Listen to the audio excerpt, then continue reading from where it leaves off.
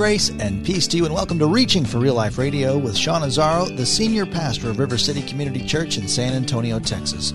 A church that exists to help people like you find the real life you were created for and find it to the full. That's what Jesus promised in John 10:10. And today we continue in a series on the book of 1 Corinthians, where Paul speaks to the theme of unity within the local church. So, what are you reading and watching and thinking about, or who is influencing your thoughts? Pastor Sean is going to share some ideas with you that include a gift for you that will improve the way you relate to others, think about yourself, and fully live a real life with God. ReachingForRealLife.org has this full message, sermon notes, and series available for free, but if you feel led to bless this listener-supported radio ministry, then please do. There's a place to give at ReachingForRealLife.org. Today it's part one of the message called Mind Over Matter. Pastor Sean will start off in 1 Corinthians chapter 2. It's time for Reaching for Real Life Radio. Now, we're going to continue in this series that we started. The series is called One. One, because we're going through the book of 1 Corinthians. And all throughout the first book of 1 Corinthians, the Apostle Paul has to remind them that, wait a minute, we are one. We are one. There is one gospel, not five. One church, one spirit, one mission.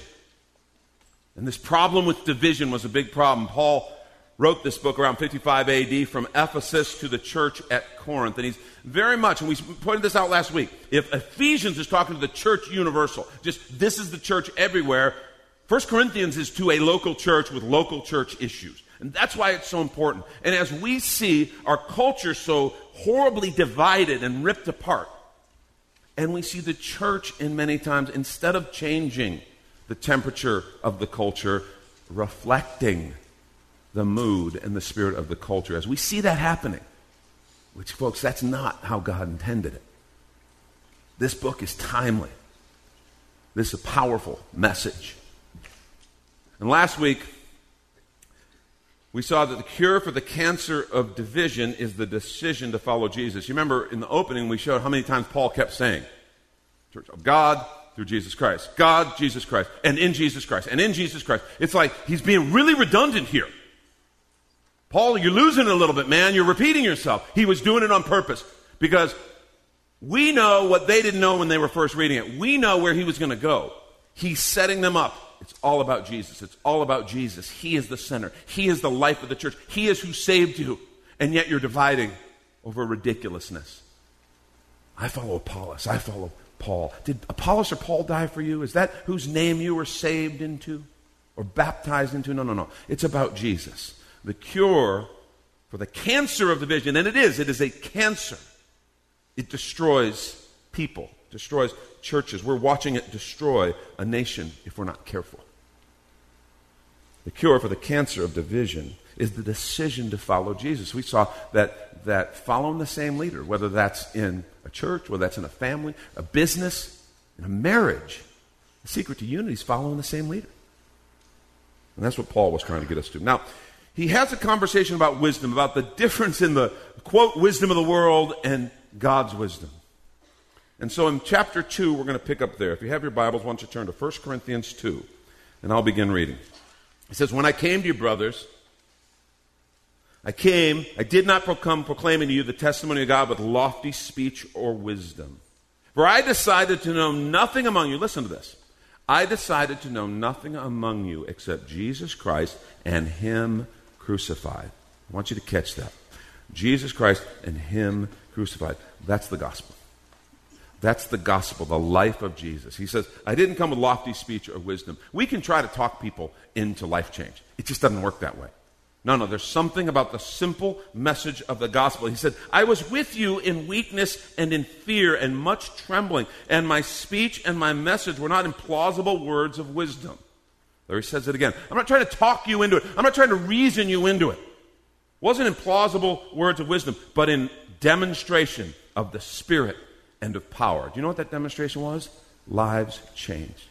Do you know that's what our fruit is? That's what the product of the church is. It's not songs. It's not sermons. It's not classes. It is life-changing. Our actual product is disciples, people whose lives have been transformed by the power of the gospel. And you can't really argue with life change, can you? When you see it, it's like, I was this, but now I'm this. Well, but I disagree with you. Okay. But I was this, and now I'm this.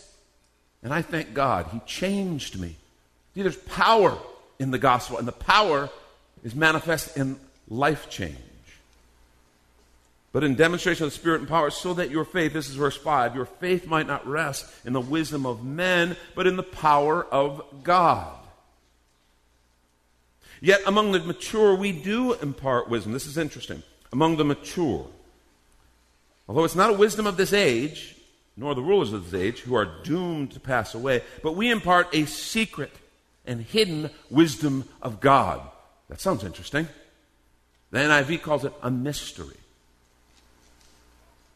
We impart a secret and hidden wisdom of God, which God decreed before the ages for our glory.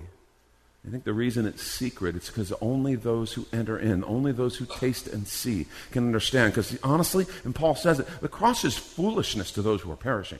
To those who don't get it, to those, if you honestly think about it, okay, we're all sinners, we need a Savior, and Jesus Christ died on the cross, and if we will confess our sins and believe in His sacrifice, we can be saved, and it'll open the doors to everything God has for us. To the person who sits here and has been just steeped and birthed in human wisdom and in natural wisdom, it's like, that doesn't even make sense. That's foolishness. But to the person who has gotten to the end of their rope and who has recognized, I can't save myself, and everything I've tried has just led to more of the same, and who has finally surrendered their life to Jesus Christ, it's like a light goes on, and all of a sudden, it's like, oh, that does make sense. Jesus Christ paid the penalty for my sins, and God forgave me, and now I'm filled with His Spirit, and my life is different. That's the gospel. But to those who haven't tasted and seen, I mean, let's be honest, seems kind of foolish. Verse 8, none of the rulers of this age understood this, for if they had, they would not have crucified the Lord of glory. As it is written, what no eye has seen or ear heard, nor the heart of man imagined what God has prepared for those who love Him. These things God has revealed to us through the Spirit. Listen. For the Spirit searches everything, even the depths of God. It's so important. He's revealed to us with the Spirit. The Spirit searches everything, even the depths of God. And then he gives an illustration in verse 11. For who knows a person's thoughts, except the spirit of that person which is in him? So also no one comprehends the thoughts of God, except the Spirit of God. And now look. And then he says this, now we have received not the spirit of the world, but the Spirit who is from God. That Spirit I'm talking about, who understands the depths of God, the true nature of who He is, because it's God's Spirit, that's the Spirit we've received. We've received not a spirit of this world, but the Spirit who is from God, that we might understand the things freely given us by God. And we impart this in words not taught by human wisdom, but taught by the Spirit, interpreting spiritual truths to those who are spiritual. And then verse 14, so key. The natural person does not accept the things of the Spirit of God, for they are folly to him.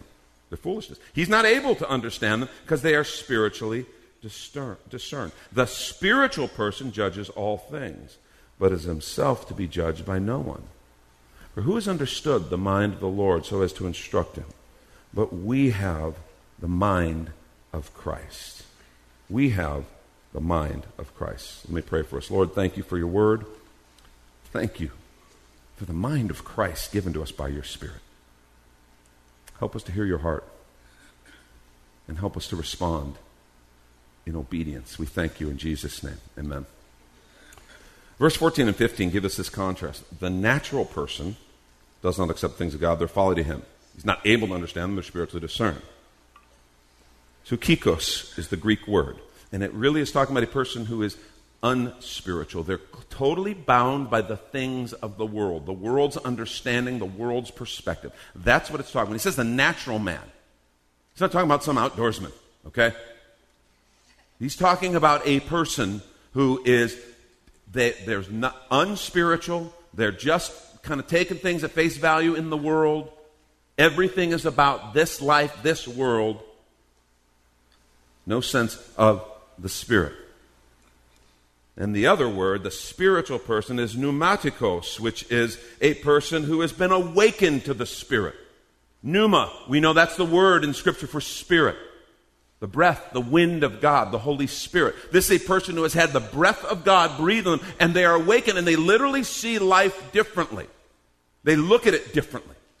See, that's the key understanding what Paul's saying here. The difference between the world's wisdom and the Spirit's wisdom, or what he calls the mind of Christ, which we've been given. Understand something about the world's wisdom. It is basically self-centered. Got to take care of number one. It is superficial. Stuff. I got to get stuff. I got to get things. I got to have what I got to have. It is short-sighted. This life and this life only. You only live one life. It's basically focused on what's in it for me now. That's the world's wisdom. We have to understand, when we talk about deism, is the idea that there is a God, there is a deity. We believe in that. Humanism, which is where so much of the world is right now, humanism is this idea that at the top of the food chain, if you will, is man. Okay, that's it. Since all there is on this earth is what we see, then human beings are the center of the universe. We are the center of the world. That's what humanism is all about. Man at the center. And there are two ways that kind of we deal with this, two ways that we deal with God in humanism. The first is we deny God's existence.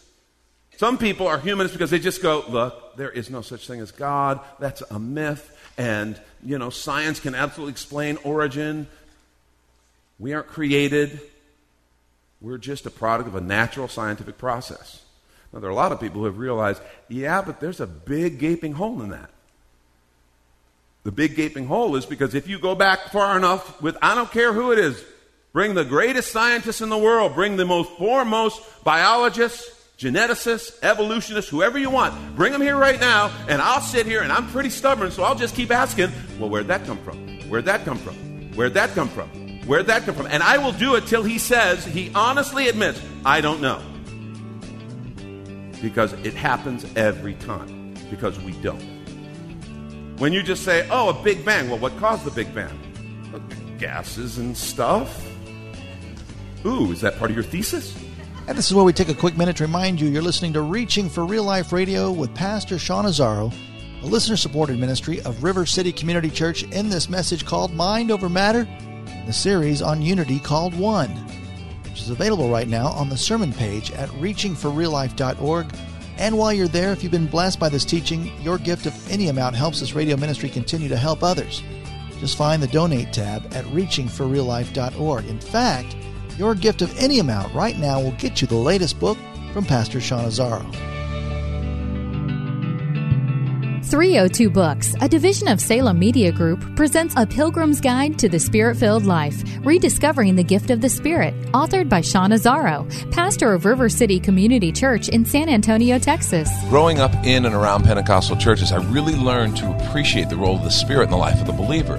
But I also saw what I considered to be imbalance and excess in some of our churches when it came to how we taught about the infilling. Now available at Amazon.com, Sean Azzaro shares his most requested teaching and radio broadcast series in a devotional form, encouraging you to embrace the Spirit-filled life.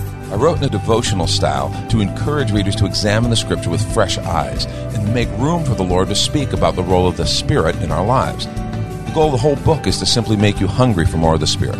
Order your copy of A Pilgrim's Guide to the Spirit-Filled Life by Sean Azzaro today at Amazon or reachingforreallife.org. And now back to the message, Mind Over Matter. This is Reaching for Real Life Radio. I mean, really, when you understand, yes, I do understand all of the science, and I don't take that lightly. I don't dismiss that easily. But what I'm saying is when you say, oh, the science is settled, but yet eventually the truth is you're going to get to that place where you go, we don't know. Okay, the science isn't settled. The minute you say, I don't know, okay, the science isn't settled, we're still searching, we're still discovering, we're still looking. And so just denying the existence of God is one way that humanism becomes the natural response. But there's another, and this is even more dangerous, I think. And it's one that's sometimes pretty prevalent in the church. And it's not denying the existence of God, it's just recreating him in our own image. It's a humanism that says, oh, God's here for me. God's here to do for me. God's here to bless me. God's here to answer my prayers and bring about my will. And if I want it, it must be God's will.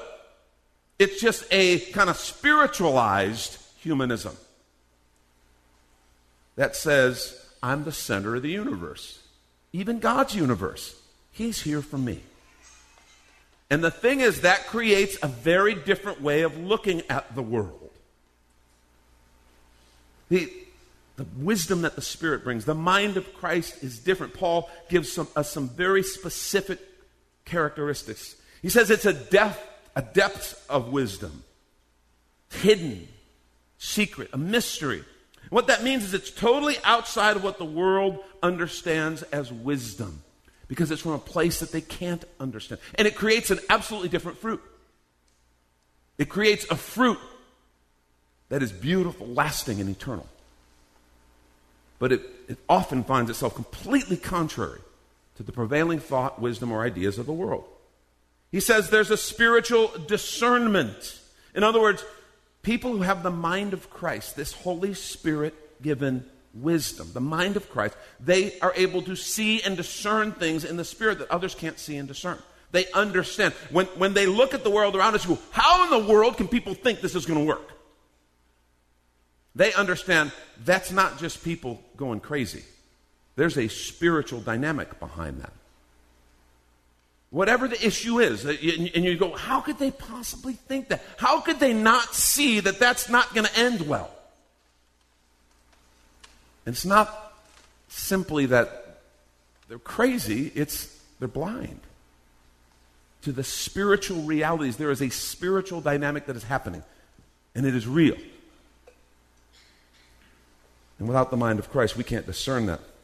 And he talks about sound judgment. Those who have the mind of Christ are given sound judgment. Their decisions. I get so disturbed when I see people in the body of Christ who claim to be followers of Jesus, and yet when I talk to them about decisions they're making decisions that are absolutely broken and bankrupt, and they're listening to the wrong counsel. They're listening to people who do not have the mind of Christ, and they're going completely contrary to the Word of God, which they claim to follow. And it's like, what is going on? Well, but this is what my boss says I should do. This is what my professor says I should do. This is what my counselor says I should do. And please understand, I'm a big believer in a multitude of counselors listening to wisdom. But understand that the best of us on our best day can't compare to the wisdom of God. And there's something powerful about understanding that there is this transcendent wisdom that God gives, and He has given it to us. And He's given it to us by His Spirit. If you're taking notes, I want you to write this down. You have been given the mind of Christ. Start using it. Is that blunt enough? Why don't you say what you mean, Sean? Okay, I'll say it again. You have been given the mind of Christ. That's what Paul just said. That's what the Scripture just said under the inspiration of the Holy Spirit. You have been given the mind of Christ. Not just we in general and this kind of fuzzy thing. No, you and I sitting here today as followers of Jesus Christ who have professed faith in Him, who are filled with His Spirit, we have been given the mind of Christ. It's time we start using it. It's time we let that be the thing that guides and leads. You see, we have the mind of Christ because we have the Spirit of Christ. That's what the Spirit-filled life is all about. It's the fact that we are filled with the very same Spirit. In Romans 8, Paul says, the Spirit that resurrected Jesus Christ from the dead now gives life to our mortal bodies. It is the Spirit of God that dwells in us when we become followers of Jesus, when we profess our faith in Him, and our sins are forgiven. The real salvation is not just the sins being forgiven. That's awesome. But it is the Spirit now that can come and dwell in us. And the power of God, that's what we were created for. That's the communion with our Father that we were designed for. That's the gift of the Spirit.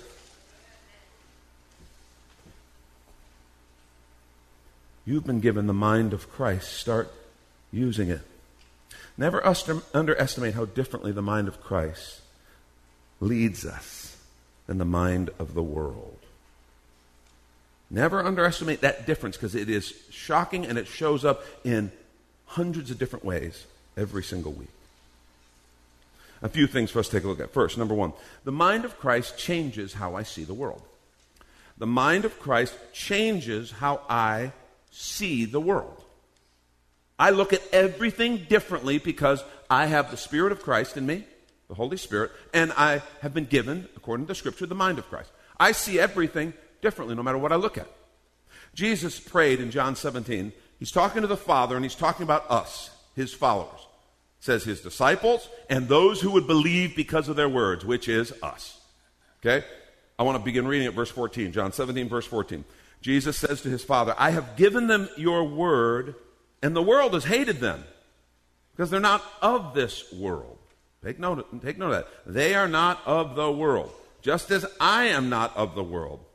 I do not ask you to take them out of the world, but that you keep them from the evil one, the enemy of our souls. Verse 16, they are not of the world, just as I am not of the world.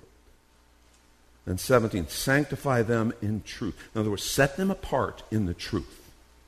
And he then cuts to the chase. Your word is truth, Father. Verse 18, as you sent me into the world, so I've sent them into the world. And for their sake I consecrate myself, that they may also be sanctified, set apart in truth. That's powerful. But one thing we need to just stop and deal with right now. I am not of this world. Okay? And just because your brother-in-law called you an alien doesn't mean you've got this down. All right? That's not what we're talking about.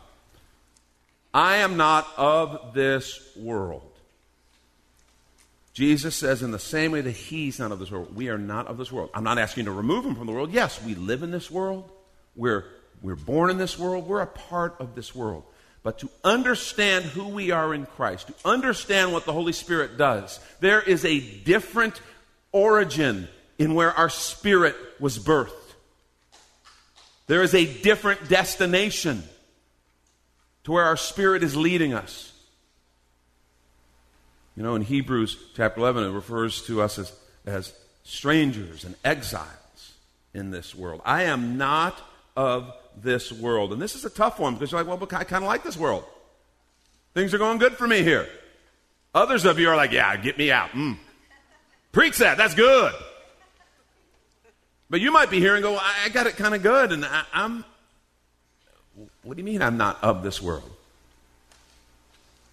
Jesus was trying to communicate that we are of another world. And in Hebrews 11 again, he says, the writer says, another country or another citizenship, the kingdom of God. See, not only am I not of this world, I have a different understanding of truth. I understand that his word is truth, and truth is something that I've been set apart into. And that, right away, that alone will set you apart in this world that we live in, because the idea of truth, the idea of there being objective truth that we're going to try to understand. Yeah, no, there's your truth, there's my truth, there's their truth. There's my truth today, there's my truth tomorrow. Truth is very flexible in kind of our contemporary context. And yet it's not in reality. We understand that. Truth exists regardless of our opinions, and truth is real. And what Jesus just said is that he gave us the truth. He sanctified us in the truth. That means not just kind of information, but he set us apart as people who are committed to the truth. His word is truth. That's what the scripture says. So I'm not of this world. We have been sanctified in truth. His word is truth. And then he says, I've sent them into the world to be a light of his truth. So our function as followers of Jesus Christ is to live this, not of this world, sanctified in his truth life as a light in the world around us. Our presence should be noticeable. Our presence should change when Jesus talked in the Sermon on the Mount, he used the phrases salt and light. We should change the flavor of the surrounding area. We should change the illumination just by our presence and by how we interact and how we treat people and how we love God and how we raise our families and the decisions we make, how we respond to pandemics, how we respond to injustice in the world. All those things, there should be something about Jesus people that is different. We're not just like the world. If we find ourselves going along with everybody else all the time, and whatever the world says, hey, this is what you should be about, if we're always running after that and doing that, something's wrong. That's a sign something's messed up. If we find ourselves running to please the world, we are not running to please God. And just know, those two things are almost always going to lead us in opposite directions. We are to be a light in this world. That's Pastor Sean Azzaro. You've been listening to Reaching for Real Life Radio. If you'd like to hear this full message in the series called One, it's available right now on demand at reachingforreallife.org. And we'd also love to hear from you on our Contact Us page, or even better, your financial gift helps this radio ministry continue. Find the Donate tab at reachingforreallife.org.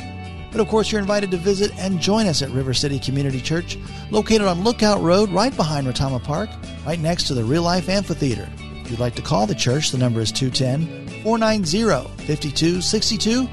As Reaching for Real Life Radio is a service of River City Community Church. We hope you join us again next time as you travel the road to real life.